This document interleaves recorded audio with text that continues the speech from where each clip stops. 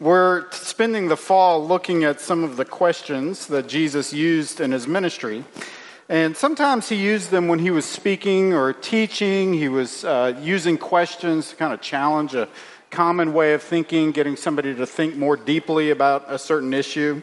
But sometimes he uses questions like in the passage that we're about to read to help people understand who he is. Now, as I'll say this, I've already said this before, I'll just say this many, many times during the fall. Every time Jesus asks a question, he is giving us an insight into who he is, the concerns of his heart, his desires for his people, and his desires for the world. And you may have noticed we're a little ambitious this morning. We're not taking on one question, but we're taking on two, actually. Two questions for us this morning, a double helping, which this was a great Sunday to choose to do two questions when the AC decides to go out. Well, the reason we're doing that is because when we read this text, it's not just one story, but two.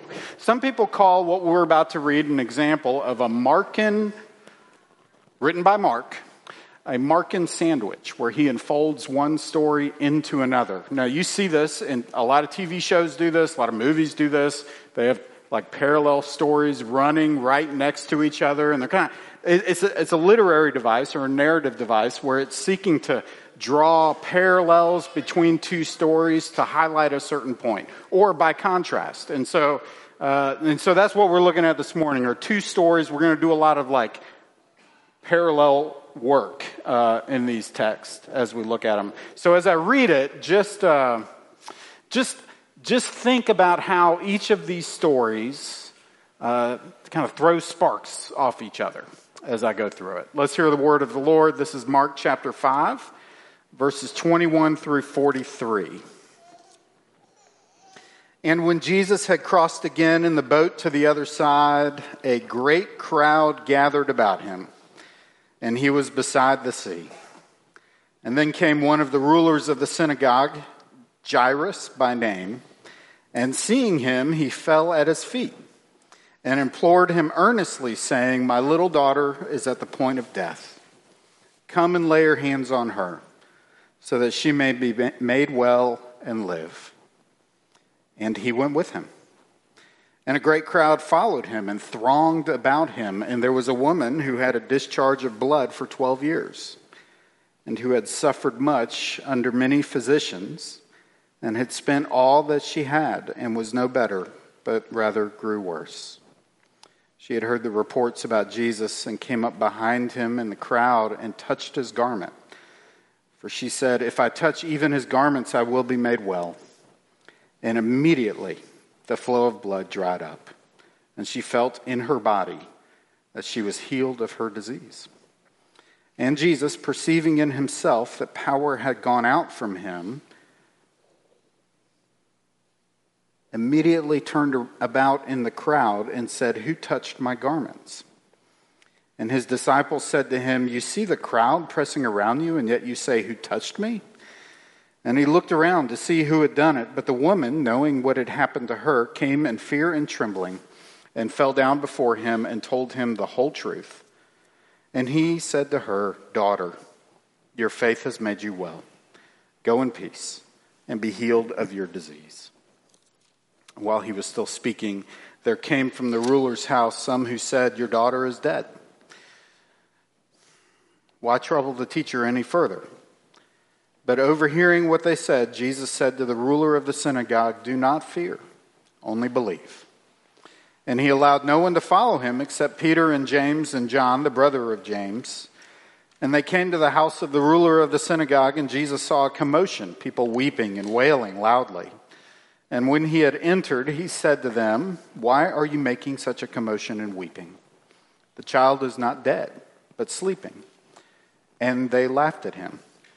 But he put them all outside and took the child's father and mother and those who were with him and went in where the child was. Taking her by the hand, he said to her, "Talitha cumi," which means, "Little girl, I say to you, arise." And immediately the girl got up and began walking, for she was 12 years of age. And they were immediately overcome with amazement. And he strictly charged them that no one should know this, and he told them to give her something to eat. This is the word of the Lord. Thanks be to God. Let me pray. Oh, Father, I pray that you would be with us. I pray as we sit under the goodness, the good authority of your word, that you would help us to hear well from it, and that you would help me to love these friends, to be captured by gospel love myself, and to serve you during this time. I ask these things in Jesus' name. Amen. So what do we have?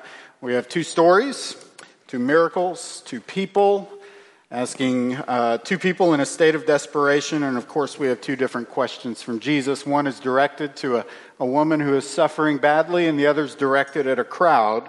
And I don't know if you felt this way when I just read through it, but the more I looked at the story, the more it felt noisy to me. Did you catch that? Like if he steps off the shore and he's surrounded by a crowd, and it's just people talking, and it seems like Jesus is at least trying to have conversations with people, even as short as it is, while they're just surrounded by noise. But what's the thing between both of these stories that binds them together? What's the thing? What's the thing that Jesus seems to be so concerned about when he speaks in these stories? When he speaks to the woman who was healed, he says, your faith has healed you. Your faith has healed you. Faith is his concern. And when he speaks to Jairus, after Jairus hears probably the worst news a parent can ever receive, Jesus says, do not fear, only believe. Now, you know, and I know, that when you are with somebody who is enduring a tragedy of the magnitude of something like this, there are a lot of things you don't say. And this feels like one of those things, right? In fact, there's a long list of things that you do not say. And there's a very short list of things that you do say, right? And when you look at what Jesus said, do not fear, only believe. This feels like one of those things that belong on the list of things that you do not say, right? And so I think you can go one of two ways when you look at this passage and look at what Jesus said. Either he is the least emotionally aware person in history, which is a tough case to make, or he is calling our attention to something important about the role of faith in our lives, especially as we endure difficult circumstances. But here's the thing about faith. I was having this conversation with somebody this morning. Faith is an incredibly hard thing for us to talk about, especially when we talk about our own faith. When we talk about faith in concept, even that is hard to talk about because often it feels kind of elusive to us, or like it's changing shape, or it comes and it goes on its own, like a roller coaster up and down. Faith can be this hard thing to really describe. And having conversations of faith where we're seeking to kind of explain our own faith or the state of our own faith just feels very vulnerable. It's just a very hard thing to talk about. But when Jesus brings up faith, when Jesus talks to this woman and talks with this man, he seems to be talking about something concrete and real, something objectively true that he sees in each one of them, something that applies and matters in the everyday situations we find ourselves in. And so what I want to do this morning, and I'm just going to try and simplify as I go, but is draw attention to the parallels that run between both of these stories, both in the demonstrations of faith that we see in both of these characters, in this woman and in this man, and how Jesus responds to both of them. There are remarkable consistencies between both of these stories and the way that goes. So those are the points. It's going to be demonstrations of faith, and then responses to faith. First, demonstrations to faith. There are two things I want you to see that you see both in this woman and in this man. You see faith revealed from a place of need, revealed in need, and you see it expressed in hope. Okay, revealed in need, expressed in hope. First place is revealed in a place of deep need. Let's start with Jairus. So Jairus Jesus is coming to the shore, and from the moment he steps off the boat, he's surrounded by a crowd of people. Some of you remember, I think it was 2 weeks ago or 3 weeks ago, we preached on Jesus calming the storm. That was a story. That was the story when Jesus had just previously left this same spot on the shore. So he left this place just a few days ago. And since he left, he's calmed the storm on the sea, and he's cast demons out of a person, the demoniac Domitian. And so word is getting around about this guy Jesus, who is doing some incredible things that nobody else can do. And so when he is coming back to town, a mob shows up because they're interested in seeing what Jesus is going to do next. And so everybody's trying to get close. Right? Everybody's trying to get a view. And then this prominent, well-known, dignified man plows through the crowd and throws himself at Jesus' feet. Do you see the difference between Jairus' behavior and everybody else's? Some people are there for the spectacle, right? But Jairus is coming to him from a place of great need. Even before he says a word, everything in his behavior demonstrates that he is a man in need, and he is physically casting himself upon Jesus for mercy. Now that's what the crowd says. That's what the crowd sees. But what they don't see is another person among them who's also in great need. She's been suffering for a long time. The text says she's been suffering for 12 years. And Mark is careful to note that she is suffering in a lot of ways beyond her physical suffering, okay? She's been suffering from this flow of blood. Most people think that there's something wrong with her reproductive system. There's just this issue of blood that continues. The other source of her suffering was all the ways that she had gone about seeking to find a cure. Verse 26 tells us that she had suffered much under many physicians and spent all that she had. And it also adds that her condition was only getting worse. I mean, can you just imagine how terrible this would be? We actually know some of the avenues that she would have gone to look for help to cure this illness or disease, whatever it is that she was suffering with. The Talmud, which is a Jewish historical, it's a primary source of Jewish historical theology and law, gives you no less than 11 potential solutions that she could have pursued to try and find her own healing. And they're all some kind of mixture of they can border on superstition. They have recipes for potions. One example that I found is that you would take what they call gum. It could be rubber gum, the size of a silver coin, and you would bruise it together with crocus and crocus and alum, and then mix it in wine and drink it. That's an example of one of the pathways she would have chosen.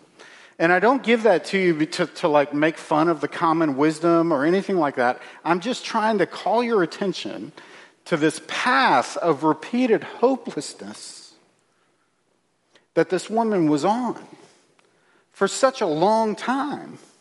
And now here she is. When we find her, she's broke and she's only getting worse. Now look, you could ask this question at this point. Charles, I see how they're both desperate. They're both coming to Jesus with a great need. But how is this an act of faith and not just another act of desperation? That is a good question to ask of the text. But when you look, you actually see acts of faith or expressions of faith in the things that they say. Look at verse 23 again. My little daughter, this is Jairus, my little daughter is at the point of death. Come and lay your hands on her so that she may be made well. There's this kind of conviction of the heart in Jairus' words that say, if he will, then he could heal her. The same thing is in verse 28. If I touch even his garments, I will be made well. So their hope is rooted in their conviction that Jesus is capable, if only he will. If only I could get close enough to touch him. You also see their hope in what they do. Because both of them were taking some sizable risk in doing what they did. Jairus is a ruler of the synagogue. Now, a synagogue is where people worshipped if you didn't live in Jerusalem. So the temple worship was in Jerusalem. Most people didn't live in the capital city. They're kind of spread out all through the countryside. You had towns, and many of these towns had synagogues, and that was where you would go. Other than the pilgrimage that you would take to the temple, that was where you went for your weekly, regular place of worship with God's people. And each of these synagogues had rulers of the synagogues. Many of them were Pharisees. Some of them were teachers of the law. Some of them administrated the activities of the temple. But if you were a ruler of the synagogue, it meant that you existed in the community with some sense of prominence or authority or dignity or respect. That was the kind of person that this is. And so when Jairus runs and throws himself at the feet of Jesus, what you see is actually somebody who's breaking ranks with the religious authority. There will be consequences for that, religious or socially, when he did that. And for as much risk as he took, the risks this woman took to come to Jesus were even greater. Because one of the consequences of her condition was that, according to Jewish law, she was ceremonially unclean. If you're interested in reading more about the details of that, just turn to Leviticus chapter 15. It'll kind of lay that out for you. But this was a big deal in the community of Jewish people. If you were ceremonially unclean, if you had a skin disease, if you had recently touched a dead body, or if you had an issue of blood or anything like this, then you had to isolate yourself from the rest of the people. Anybody who touched you also then became unclean as well. And so this was like this would have been just this terrible isolating condition that she was in. And one of the things that tells us is that if she is in a crowd of people trying to make her way to the center of the crowd of people, she's taking a tremendous risk just being there. And so one of the things I want you to see when you look at this passage is that for as different as these two people are, and for as different as their circumstances are, they're really the same. When they come to Jesus, it's the same. You got one person who's an insider, who's prominent, probably wealthy, well-respected, taking a risk to go before Jesus, trusting him for his mercy. And then you have somebody else who's an outsider, who's lonely, who's broke, who's avoided by people, taking a risk and coming before Jesus. Two different scenarios, one expression of faith. That's what you see in this passage. And yet, in both instances, they are governed by the same hope that Jesus might save them. So here's one of the things I want you to see is I think there's a tremendous encouragement behind this passage, because one of the things that it's telling us is that for as radical as their acts of faith were, it's also striking how little they actually understood about Jesus. Like they just knew enough. You know what? Like in a lot of ways, this woman comes to Jesus, and it might have felt to her, in a lot of ways, very similar to some of the other desperate acts that she undertook in order to find healing. Except for one difference: she's coming before Jesus. And what does Jairus know? Jairus knows these stories about who Jesus is and things that he had done, but they actually know very, very little about Jesus himself. And yet, according to Jesus, when he looks at them, what does he see? He sees real, genuine faith. Listen, if faith is hard to talk about, and I get it, one of the reasons it's hard to talk about is because we're often talking about the strength of our faith rather than the object of our faith. Like if I asked you, pastors ask awkward questions, y'all. You just have to, we do that. I'm sorry about that, but I'm going to do it again. Maybe this is why people avoid pastors. I don't know. But if I ask you, how is your faith, which is a very vulnerable question to ask, most often the way we would answer it are the things that like we're doing to cultivate our faith. This is how often I've been in the Bible. This is how often I pray. This is like, instead of actually talking about our faith, we're talking about ways we nurture the strength of our faith, right? While completely missing that the most important thing that this story is highlighting is the object of our faith, what our faith is aimed at.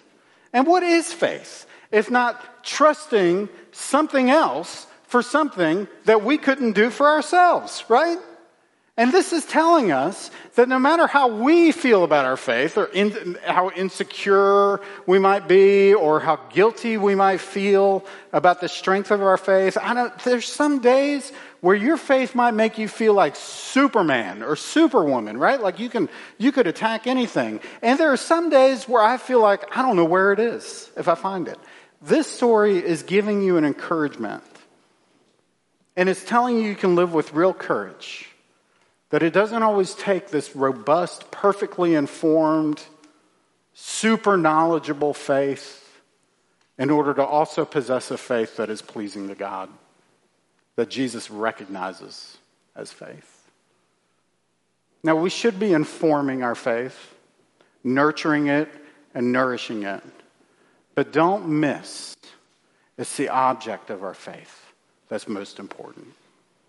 And it's so important because Mark is not just telling us about the importance of faith for us. He's telling us about how Jesus responds to faith with such willing tenderness. I mean, the ways Jesus responds to Jairus and to this woman is just beautiful. It's just beautiful. The first thing he does is he dignifies. Now, just try, if you haven't already, try to put yourself in the shoes of this woman. Anonymity is your friend, right? You're trying to hide. You don't want to be noticed. You've just experienced a sensation of healing that you've been looking for years. You are whole for the first time in a long time. And now, just when you think you might be able to get away, the man who healed you is calling you out. Like, could you imagine that? Who touched my garments? And the disciples are incredulous when he's asking that question, because everybody's touched his garments. Like, the crowd is thronging about him. What do you mean, who touched my garments? There are two people in the crowd that know why Jesus is asking that question. One who has just been made strong, and another who has just been weakened so that she could be made strong. You see what's going on in this passage?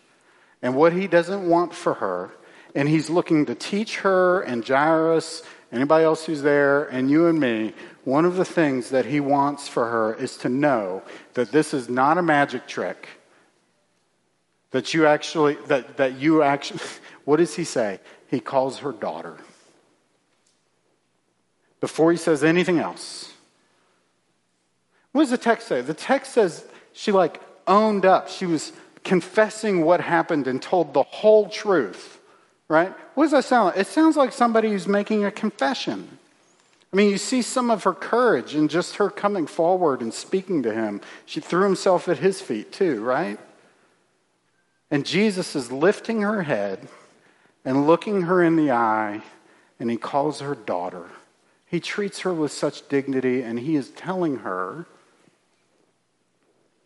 that you are a member of the family of God. You are no less than that. And this claim of dignity given to her only gets more powerful when you think about Jairus, this powerful man who's standing there looking at his watch. Could you imagine the agony he might be experiencing?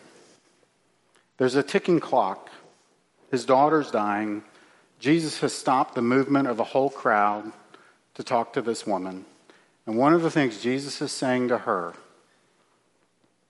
I mean, just think about when the last time was she might have heard words of meaning and warmth and love like this. He is saying to her, you are as important to me as he is. He is dignifying her because he loves her. It's a profound expression of love and of dignity. You see, Jesus doesn't just show respect. He doesn't just give dignity. He assigns a relationship. That's what Jesus does. It is a covenantal relationship. One where you become bound to him. And you also see it here when he raises this little girl from the dead. Look, this is a beautiful picture. This is just an incredibly beautiful picture of what he does. When he goes to the house, he's met by another crowd of, these would be professional mourners, okay? They would be wailing and crying outside the house, as was the custom. Their job was to make a commotion and to weep, okay? So I've always thought it was really weird that Jesus, for years I've wrestled with this question, like, why did Jesus say this? Why are you making a commotion and weeping when there's an obvious answer to that question? You know, it almost seems like maybe he's being dismissive, or maybe he's being confrontational to these people, or at least maybe he's being a little bit flippant. What's going on here? Well, one of the things he's doing is he is putting everybody out of the house. Notice how there are only a few people in the house with him, Jairus and his wife, and then these 3 disciples that he took along with him. He's not allowing again, this is very similar to that first story, he's not allowing what he's about to do to become a spectacle. And I needed another pastor to help me understand this, but when Jesus says, she is not dead, but is only sleeping, which would have just sounded crazy to anybody there, he is saying, she's sleeping because I'm here. She's sleeping because I'm here. When Jesus is here, death is not death. Death is not final. And you see this in the New Testament authors. The disciples will write this. Luke in Acts, when he's telling the story of Stephen, when he gets martyred, what does he say? He says he fell asleep. And Paul in 1 Corinthians 15, when he starts talking about death, he changes the word for it and calls it sleep. And Jesus is saying that he has come to undo the greatest enemy you and I face. He's come to undo death. And when he does it, the picture of how he undoes death for this little girl is just so beautiful. The first is that he talks to her as if she was his daughter. Talitha Kumi, little girl, rise up. He's talking to her like it's his daughter, and he's just waking her up from bed. Like it's time to get up. And the other thing that he does is he takes her by the hand. And remember what I was saying about if you touch somebody who was ceremonially unclean, if you handled a dead body, what happens? You literally become ceremonially unclean. And Jairus would have been shocked by this when he took her hand. Jairus' wife, for sure. The apostles probably were. But if you're reading Mark from the beginning, which we're not doing, you would have seen that Jesus did this actually in Mark chapter 1 when he heals a leper. He reaches out and touches the leper. What's he saying? He's saying, I become unclean so that you can become clean. Jesus is laying out these little portraits or previews of what he came to do. He is showing a picture. He is showing us a picture of what he will endure in order to heal the people that he loves. And so from the very beginning of his ministry, Jesus is giving us pictures of the atoning sacrifice. A woman confesses to him and he dignifies her. All they say is, I'm in too deep. I don't know what, there's nothing I can, this is too much for me. I can't help myself and I need you. And now Jesus becomes unclean so that the little girl can be made clean. What does it say in 2 Corinthians? For our sake, he made him to be sin who knew no sin, so that in him we might become the righteousness of God. Jesus is giving us a preview of the atoning sacrifice that he offers, but then he offers us another. Did you notice, for as noisy as this story is, it suddenly gets quiet? Did you see that? It's like this picture of faith working itself out in the chaos of the world, but it ends in silence and peace and life-giving presence of Jesus. See, he's also showing us a picture of where faith leads us. Can you see this story? Can you hear Jesus' words falling on this little girl's ears? And can you see her eyes flutter and open wide? What is the first thing she sees? The face of Jesus. And then she sees her mom and dad. And then she sees three strange dudes who have just become her brothers. It's this picture of where faith leads, is this place of perfect peace. The promises that Jesus offers to those who trust him with the weight of their lives. It may start small like a mustard seed. It may feel up and down, but it holds strong and it ends in peace. Thanks be to God. Thank you, Jesus. Let me pray. Oh, Heavenly Father, what a thing we can celebrate. What a Savior you sent to be with us. Lord Jesus, what a thing you did for us. Would you sustain us in faith and deepen our faith in your mercy? Hold us in faith. Holy Spirit, speak to us in faith. Would you do these things for my friends and for me? I pray these things in Jesus' name. Amen.